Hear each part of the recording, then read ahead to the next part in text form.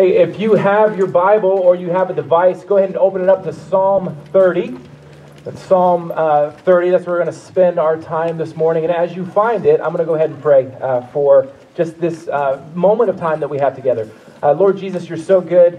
Your word is so good. Open it, reveal it to us through your Spirit. Father, I have nothing to say if you don't speak, and so would you just speak through me? I'm available to be used by you. And so take these words and allow them to penetrate to our hearts, Lord. Let your Spirit do that work. In my faulty words, Father, make them your words. We trust you and you alone. And so that's what we're going to do. We're here to hear from you. We're here to worship you. So take this time and use it, I pray, in Jesus' name. Amen. Hey, I'm going to ask you a question. And the question is this. Has God been good to you? Yes.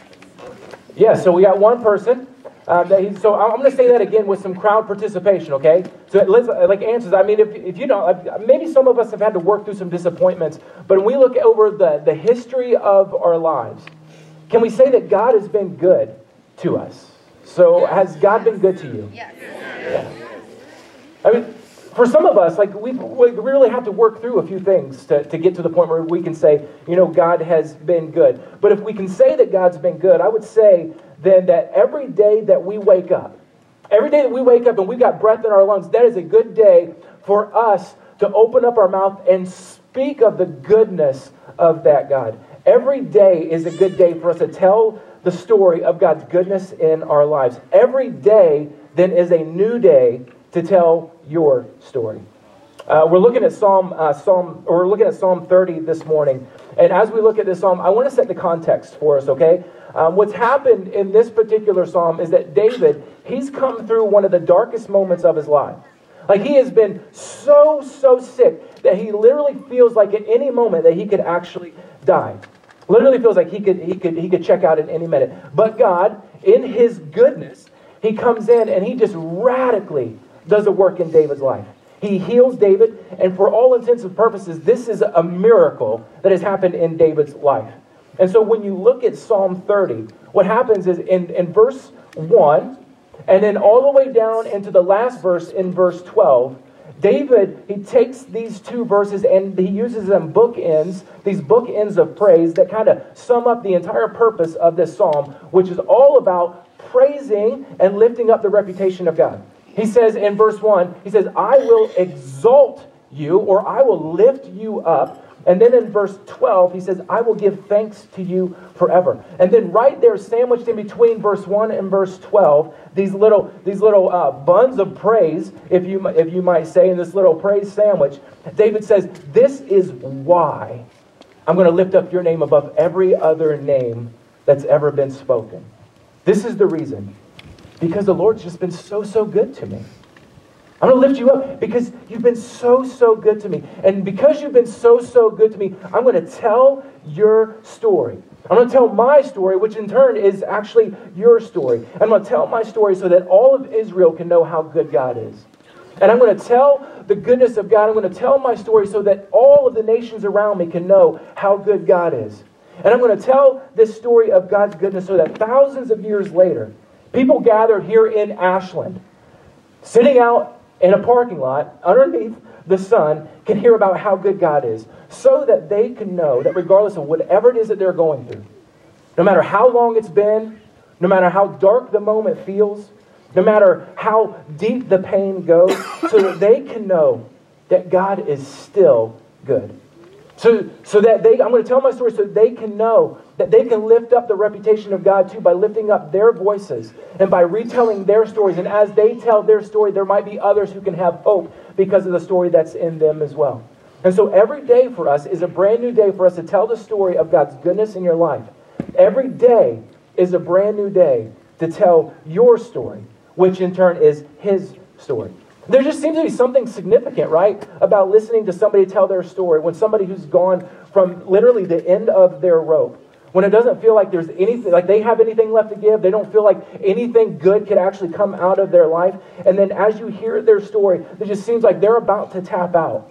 Then something changes, right? As they tell their story, they say, well, there was a shift that happens in my life. There was something that took place. Something dramatically changed. And God shows up. And the whole situation changes. They were planning for death. They were planning for destruction and despair. And then God shows up with this whole truckload of hope that they didn't know what to do with. He shows up and changes the situation for them and just absolutely changes everything. I don't know, I can't explain it. But when somebody tells their story of when God shows up for them, it somehow adds to the hope that we have in us. Like hope begins to build as their story is being told, and they begin to get to that point where that shift takes place. There's something in us that says, whoa, I can identify with that. If that can happen to you, well, maybe that can happen to me too. Like how Hollywood has made just a fortune off of this, right? They take the comeback story, they take the rescue story, they take the underdog story, and they retell those stories, these true stories, and then they put it up on the big screen for everybody to see it, and then we pay big bucks to go see it. And what ends up happening is that we walk away encouraged, we walk away uplifted, and I would say we walk away from those stories hopeful as well. Like who doesn't walk away from Rocky 1 with all full of hope that God can do it, or that anybody can rise up from the ashes, right? Who doesn't fill with hope when you see Apollo Creed go down by Rocky? Who doesn't fill up with hope when Clubber Lang goes down? Who doesn't fill up with hope when the Russian gets dropped in Rocky 4? Like those stories of the underdog coming through provide hope for us. We find hope. And that's what David does here. He says, I'm telling my story for a couple of reasons. I'm telling my story to praise God in my own life. And so as I tell this story, I just realize he's been so good to me. And as I retell this story about how he's been so good to me, I remember his goodness. And as I remember his goodness, it leads me to this place of worship again and again and again. And as I tell this story, I'm telling this story so that you can have hope as well, so that you can walk away with hope. Then as you walk away with hope, you begin to know that you can tell your story. And as you tell your story, you remember the things that God has done. And as you remember, you fill up with worship. And you fill up with even more hope. And then you pass that on to somebody else. And that hope begins to build. And it goes on and on and on and on the cycle goes. And if you've experienced God's goodness, then you have a story to tell too. We talked about that last week, right? That God has blessed us to be a blessing. And in the same way, God has rescued us. And as God has rescued us, he gives us a story. And the thing is that story is for us. His rescue is for us, but it's not just for us. It's so that we can lift up the mighty name of God, so we can lift up his reputation by lifting up our voice and telling this story of his goodness so that the hope in somebody else can build. And so that as their hope begins to build, they tell their story, and it goes on and on and on. And so as we look at David's story here, what I want you to do is I want you to think about your story. I want you to think about where God's been good in your life. And maybe you got to sort through some disappointment. Maybe you got to sort through some hurt. But I want you to think about, how has God been good to you? Whether you're at the beginning of the story and you're just kind of like, man, I hope God's going to show up. I hope he's going to do something. Or you're in the middle and you're starting to see the strong arm of the Lord show up in your life. Or you're on the backside of this and you're able to look back and be like, man, God has been so good to me. Because every day in your story is a good day to tell the story of God's goodness in your life. He is giving you a story, and he's given it to you to tell. Psalm 30, verse 1. He says, I will extol you. The NIV here, it says, I will exalt you, O Lord, for you have drawn me up, and you not let my foes rejoice over me. O Lord, my God, I cry to you for help, and you have healed me. O Lord, you brought up my soul from Sheol. You restored me to life from among those who go down to the pit. Sing praises to the Lord, O you his saints, and give thanks to his holy name. For his anger is but for a moment, and his favor is for a lifetime. Weeping may tarry for the night, but joy comes with the morning. As for me, I said in my prosperity, I shall never be moved. By your favor, O Lord, you made my mountain stand strong. You hid your face. I was dismayed. To you, O Lord, I cry. And to the Lord I plead for mercy. What profit is there in my death? If I go down to the pit, will the dust praise you? Will it tell of your faithfulness? Hear, O Lord, and be merciful to me. O Lord, be my helper. You've turned for me my mourning into dancing. You have loosed my sackcloth and clothed me with gladness, that my glory may sing your praise and not be silent. O Lord, my God, I will give thanks to you forever. Lord, would you let us hear your word? Would you let us hear your word and allow your word to begin to move in us? You tell us in your word that you do things. Like you can use your word. Like it doesn't return void to us. And so we're praying, the Lord, as we hear your word, we're encouraged by your word. And then we pray that you would speak it into us through your Spirit this morning. In Jesus' name, amen. Look again at verse 1. He says, I will exalt you, O Lord, for you've drawn me up and you've not let my foes rejoice over me. When he says, I want to try to explain what David's doing here, okay? And I think this is important for us, for how we begin to think about telling the story that God has given us. David uses this word exalt here. And the idea, he says, I will exalt you. The word exalt here is so others focused, right? It's not focused on himself. It's meant to be focused on other people. It means to lift up something, to lift it up and out and away from yourself. It's like if I were to go into my kitchen and there was a big cookie jar there and there were delicious cookies in there and I were to put my hand inside the cookie jar, I wouldn't reach down and grab a cookie and bring it back to my own mouth, although it would be really difficult, right? Because that's what I would love to do. The idea of exalting is reaching down into the cookie jar, grabbing the cookie, lifting it up, and then instead of lifting it to my own mouth, lifting it up, out and away from myself so that somebody else might have it. And that would be extremely hard for me, okay? Like I would get down and I would fight over a cookie, right? But it is lifting up away from ourselves. And here's why this is significant. Because David's king. He's king over hundreds of thousands of people. He has influence. People listen to him. They follow him. He's a leader. He's their leader. And it'd be so easy for him to take his position, to look at his position as the king, and to look at his position as somebody who's come from this place of despair and brokenness and who has been lifted up where I'm no longer dying anymore, but now I have this place of hope. It would be so easy for him to look at his situation and then to take credit for everything that's happened. And be like, you know what? I'm a good king. And just trying to get a little swagger in his step. The thing like, man, I deserve all of this. Like, I've been pretty good. I've got my life all together. People look to me for leadership. People look to me. They answer to me.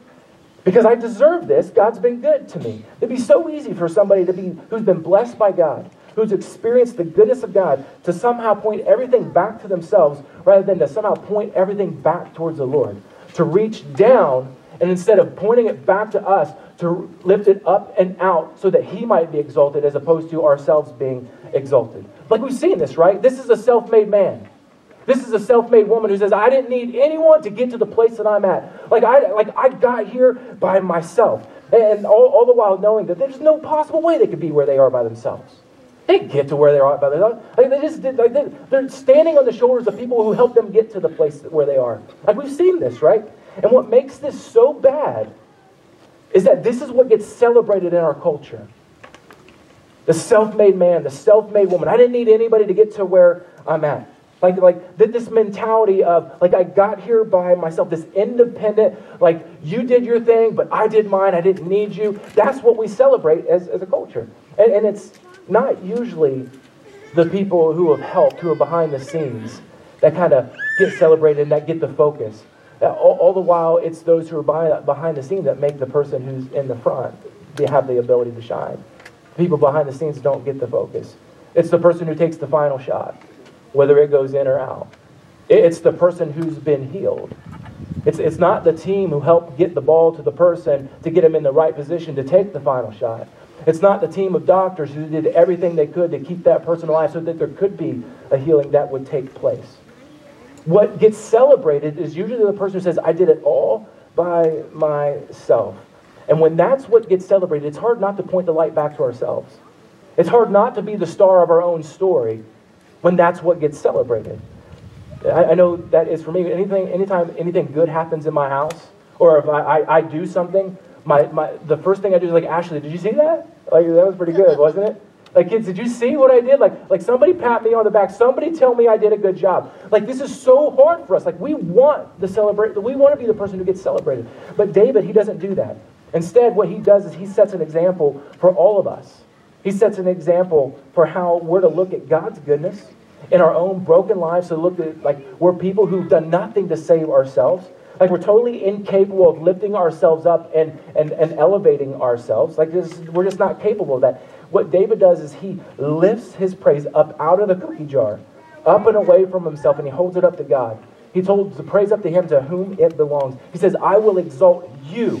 I won't exalt me, myself, and I won't point people to me. I'm going to point people away from myself. I'm going to point them back to you. And this is why, in the rest of verse 1, for you have drawn me up, and you've not let my foes rejoice over me. O Lord my God, I cried to you for help, and you've healed me. O Lord, you brought up my soul from Sheol. You restored me to life from among those who go down to the pit. See, like David was deathly sick. Like he was so sick. Like nobody knows what the exact suffering was. Some people say it might have been something like what Hezekiah was going through and how God brought him through that. But David was on his sick bed. He was dying. His enemies were relishing in the fact, and they were taunting him over the fact that he was about to die and to go spend the night and to spend the rest of his life with his fathers buried out in the field. David literally felt like he was one breath away from a place called Sheol, which was the land of the dead, the place where you go to be buried. But when he felt like there was no hope left, when he felt like there wasn't a breath left to breathe, just in the nick of time, God shows up. And he pulls him up out of this pit. He says, you drew me out. You brought me up. You restored me to life. And the word that David uses here for drawing up and this restoration that's taking place, it literally means to draw up out of the water. Like to throw a bucket down into a well and to pull water up. To throw in a line to retrieve it. And David says, because I was drowning. I was going under. I was going under for the last time. But in your goodness, you threw me a line so I wouldn't go under. When I was going down, I looked up out of the water. And when I looked up out of the water, your hand was coming down. Your strong arm was reaching me up, pulling me out, standing me on the firm ground. That's what you did for me. You saved me. You were so, so good to me. When I was about 8 years old, we lived by a creek that ran out in front of our house, and whenever it would rain, this little creek would just become this rushing whitewater rapid, right? And so this water would just take off, and I thought, this seems like a pretty good day after this storm had come through. I think I'm going to go fishing. And so I went out into my yard, and I found a stick that had been blown over by the storm, and I went to our shed, and I got some rope, and I tied it around this stick in our yard. There was zero chance of me catching a fish that day. Zero chance. Like, this is not the equipment that you're taking to go catch a nice fish, okay? And so I take my little homemade fishing pole and I go down, and there was this huge oak tree that sat on the bank of the creek. And they had these huge roots that kind of went over the bank and like was kind of over the water. And so I went out and I stood on these roots, and I'm, casting my line, right, out into this rapid water that's going through. Well, these roots were wet. Hey, Billy, I just saw you back there. Good to see you. I haven't seen you in a bit. Sorry, squirrel brain. There. But these roots were wet. Got my line in the water, and all of a sudden my foot slipped off the roots, and I go splashing down into the water, and I literally thought that I was about to die. Like I thought the rapids were going to take me away, and I was going to be gone. Nobody was going to see me ever again. I was scared to death. And I reached up and I grabbed a hold of those roots that I was standing on as fast as I could, and I was hanging on for dear life. And as I was hanging there, I started yelling for my dad, like, Dad, help, help, help. And then all of a sudden, I looked up. And when I looked up from the water, but there was a strong arm that was coming down, reaching after me, pulled me up, set me up on the bank of the little creek there. He grabbed me, set me there. He saved my life that day, right? He saved my life. And he was so, so good to me. That's the picture that David has here. God has reached down in the darkest moment of David's life, when he felt like all hope was gone, where nothing was left. God rescued him, healed him, brought him up out of the drowning waters of death, and set him on safe ground. I'm guessing that there's probably some of us that have had a rushing creek that's come through our lives at one point or another. I'm guessing that there have been times in our lives where we've just kind of been hanging on for dear life a time or two. And you felt like, man, you were going under for the last time, and when you needed a mighty hand to come in and pull you up out of the water, God showed up. Maybe you asked for it, maybe you didn't ask for it, but when you needed him most, he showed up, he reached out, and he pulls you out. He was so, so good to you. Or you might be in a scenario where you're waiting for him to show up right now, right? You're waiting. You don't know how long you're going to hold on to those roots, but you're waiting and you're waiting and you're waiting. And the story of David is starting to give you hope. You're thinking that, man, maybe I see an arm coming my direction. I want you to know that you're why David is writing this psalm. You're why David is writing this. You're the reason why he's telling his story right now, so that you can know that as you wait, there is a strong arm that's coming your way to draw you up out of the water and to restore life to you where there seems to be no hope whatsoever. Verse 4, David says, "Sing praise to the Lord, O you his saints, and give thanks to his holy name." It's almost like David is standing there and he turns around to everybody who's around him as he's writing this psalm. He turns around and says, "Okay, now, hey, everybody listen up. Listen up real quick. Okay, as long as I've got everybody's eyes, I want everybody who's around me, who loves the Lord, everybody who's in the family of God, everybody who is faithful to him. I want you to know that we all have a story to tell. And we have this story, and it may seem tough right now, but you're not alone. Morning is going to come. Now, everybody who hears my voice, let's praise the Lord together." It's almost like he turns around and says, "Hey, let's all do this thing." If you're familiar with how your Bible works, or if you've been versed in Scripture at all, you know that Israel has had quite the history with God up to this point, right? So sometimes Israel was faithful to God, and there were times where they were just completely off the rails, and they weren't faithful at all. They were actually turning after other gods. But God had told them over and over and over again, when you follow me, right? When you follow my plan, the plan that I've set for you, when you come along with my kingdom agenda and you obey the way that I've said to live, when you obey the way that I said that you will be blessed, you're going to experience the fullness of my blessing in your life. But when you decide to live independently from me, when you decide to kind of choose your own way and to go off and do your own thing, when you decide to take the light and to shine it on you, when you become the star of the story and I stop being the star of your story, and you start living like practical atheists, meaning like you say that you belong to me, you say that we're together, but all the while you live as if you don't need me. You live as like I don't even exist. Then and only then will I begin to move my blessing away from you. But the prophets, they also say too, over and over again, that God's desire is always to bless. Like discipline is a real deal. But discipline was always secondary. God's primary mode was to bless people. Like he says over and over, like when you scatter, I'm going to come and I'm going to bring you back.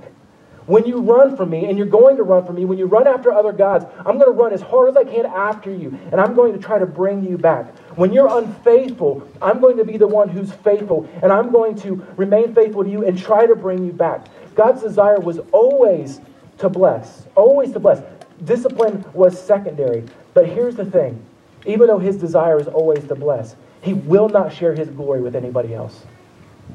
He'll never share his glory. He'll never share his fame. He'll never share his reputation with anyone or anything else. And because God is a jealous God for his name, for his fame, and for his people, he had to discipline Israel. He had to. He didn't have a choice. But the reason why he chose the discipline was so that they could return to him, so that they could repent and come back to him and experience the fullness of his blessing. So they could know this is what it looks like to live with me, to walk with me, and to live in my blessing. And so David says here, even in telling your story, know that God's going to use everything. He'll use everything for you to experience his blessing. And he'll even use discipline to draw us back in and to draw us up so that we might experience his blessing in and through our lives. Look at verse 5. For his anger is but for a moment. How long does his anger last, he say? For a short moment. But then he says, and his favor is for a lifetime. How long's the favor? A lifetime. There's no end to that. And he says, weeping may tarry for the night, but joy comes in the morning. And I love the image of this weeping being there for the night. But in the morning, it's got to go. It's the image of an unwanted house guest, right? Anybody ever had somebody come into your house, you're like, man, I just don't want you here. But because I love people and because I'm kind enough and because maybe I didn't even have a choice, like you're here, right? Anybody had a bad house guest? If they're sitting with you right now, raise 2 hands. No, I'm just joking. Don't do that. I think we've all been in that scenario at some point or another. This is the bad house guest idea. Like they show up on your doorstep overnight. Like you didn't expect it, right? It's raining outside. They're standing on your doorstep. They look like a lost puppy. Like, oh, sheesh, not you. But you don't say that out loud, right? Because you're too kind for that. And so you're like, okay, you can come in. You can stay. And then they start rummaging through your cabinets and start going, and they start breaking things. You're like, oh, why do you ever open up my door? But you make a place for them to sleep.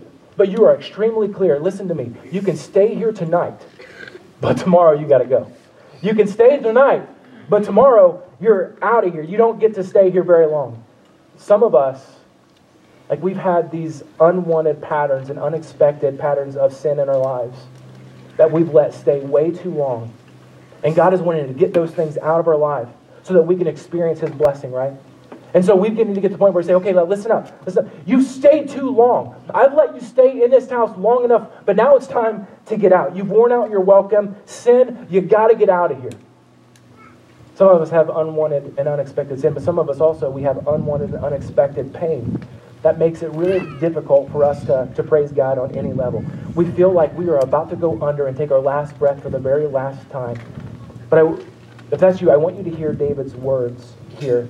And know that God's desire, right, it's for you. His desire isn't against you. His desire is for you, not for your destruction. His desire is to bless you. And so the hurt, the pain, the disappointment, those things that make it hard for us to praise God and to lift our voice and to point towards Him, those things that make it difficult, those things can stay overnight. We can give them a place for the evening. We can mourn, we can grieve. They can be there overnight. But in the morning, they've got to go. In the morning, they got to go like a bad house guest, right? That's the hope that David has. That's the hope that we have. That's the story that we get to tell. Although it may have looked like this thing was going down and this thing was over for the last time and it was going down for the last time, morning came. Morning comes. And then God does His thing and everything changes. And you might be like, bro, like, you don't know my story.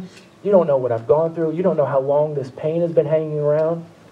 You don't know what I've been walking through. You just don't know. Like, I've tried. It's just not going away. I've tried to be hopeful, but hope has run its course. I've waited long enough. And I know that there are times, right, when we all feel hopeless. There's not a person that's standing or sitting out here right now that hasn't had a moment in life where we felt hopeless. But I want you to know that we have tremendous reason to still hope. We have tremendous reason to hang on to that, to hang on to the roots, believing that there's going to be a strong arm coming at some point. That any minute there's going to be a strong arm that comes. And why do I have such confidence in that? Because I think the inscrutability and the reality of God's love for us, it doesn't allow us to stay in a place of despair and this feeling of destruction for very long. Because we know that joy is going to come in the morning. Even if we feel like my moment right now is never going to come. Like I've been in this pain over and over and over. And even when I think it's done, like it shows up. I've been in the sin pattern and it just won't go away. No matter, like, even if you feel like you're in this hopeless situation right now and you can't believe right now that joy could ever come in the morning, I want you to know that the cross of Christ points us to hope. Even if our morning is not tomorrow, even if our morning is not 3 days from now, even if our morning isn't 5 years from now, and we're just hanging on to the roots.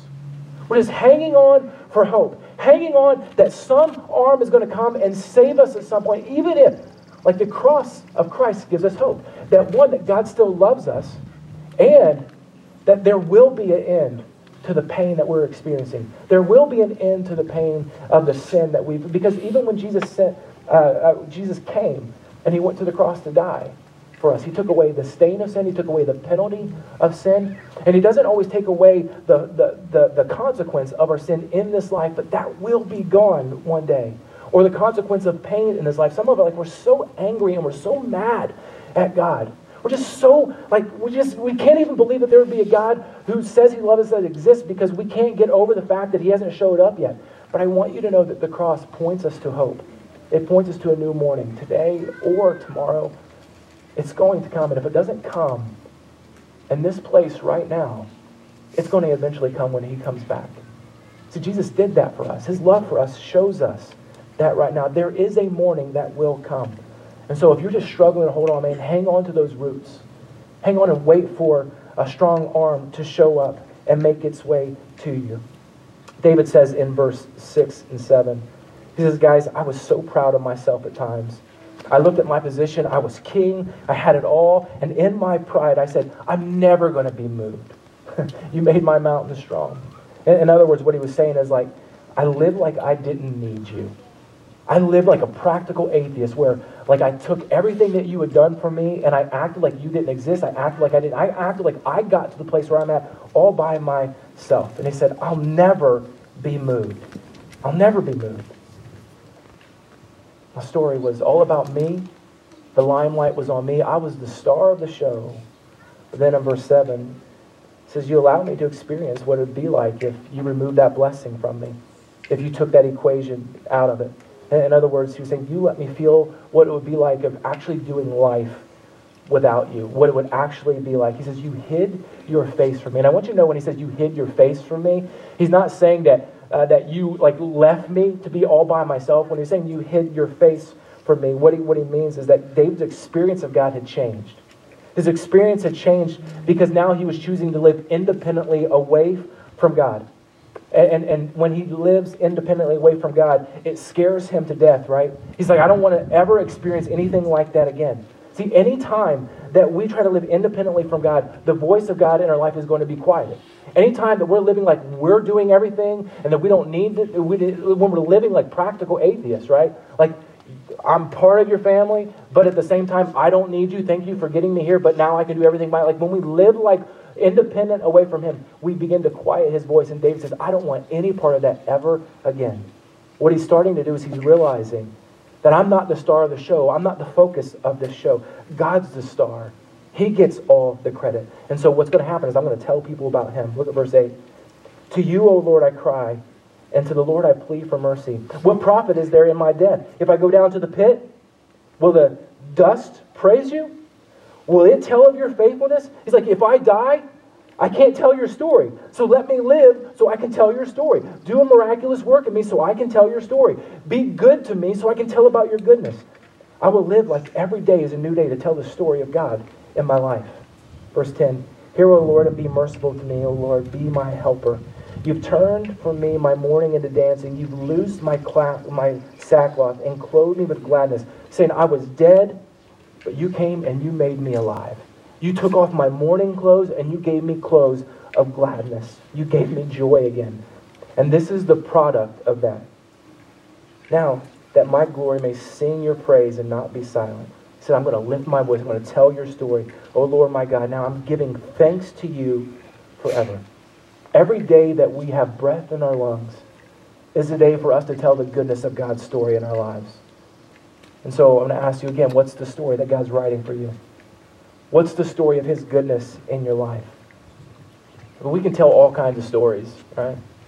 We could tell fishing stories. I could tell a story about me falling into the creek as I was catching a 27-pound catfish. I can tell stories about my kids. I can tell stories about ball games. I can tell all kinds of stories, and they can all be fantastic stories. But as you tell those stories, make sure you tell the story of God's goodness in your life. Make sure you talk about where you're at, what he's doing right now. Make sure you tell the story of what you're waiting for him to show up on. Make sure you tell the story of when you were down and out, when you had no hope left, he showed up and was moving you towards himself. You felt like you were drowning and he threw you a rope. Tell that story. Tell that story. Tell the story when you finally realized I couldn't do it by myself and I needed a Savior. Tell that story. Tell the story of when you were walking in your sin and Jesus said, no, that's enough.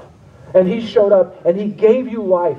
And he indwelled your life so you don't have to walk around any longer all by yourself, so that when you walk into the hard things, that you don't walk in alone. Tell that story. Tell the story of his goodness. And all the stories that we tell, make sure that we tell the story of his goodness. And when you tell his story, make sure it's his story. Don't point the glory back to you. Don't steal his fame. Don't steal what's due his name. You reach down into the cookie jar, you pull out the praise and you lift it back to him and point people to him. What's the story that God's writing? Every day is a good day to tell the story of God's goodness in your life. Would you pray with me?